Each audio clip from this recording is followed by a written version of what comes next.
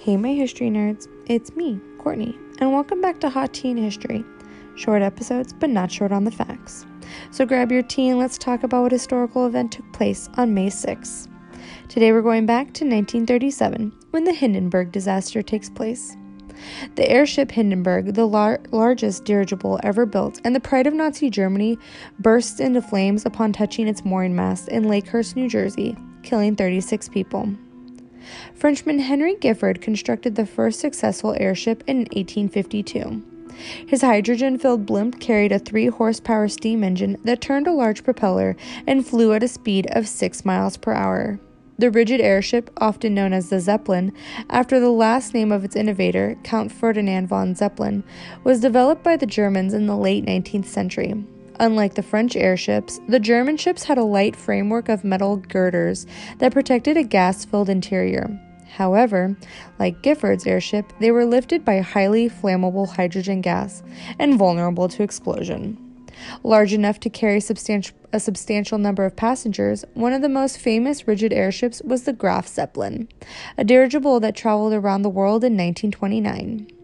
In the 1930s, the Graf Zeppelin pioneered the first transatlantic air service, leading to the construction of the Hindenburg, a larger passenger airship. On May 3, 1937, the Hindenburg left Frankfurt, Germany, for a journey across the Atlantic to Lakehurst Navy Air Base. Stretching 804 feet from stern to bow, it carried 36 passengers and a crew of 61.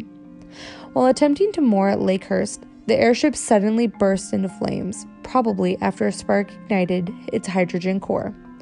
Rapidly falling 200 feet to the ground, the whole of the airship incinerated within seconds.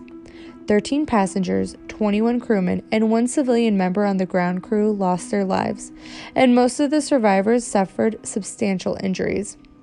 Radio announcer Herb Morrison, who came to Lakehurst to record a routine voiceover for an NBC newsreel, immortalized the Hindenburg disaster in a famous on-the-scene description in which he emotionally declared, "Oh, the humanity."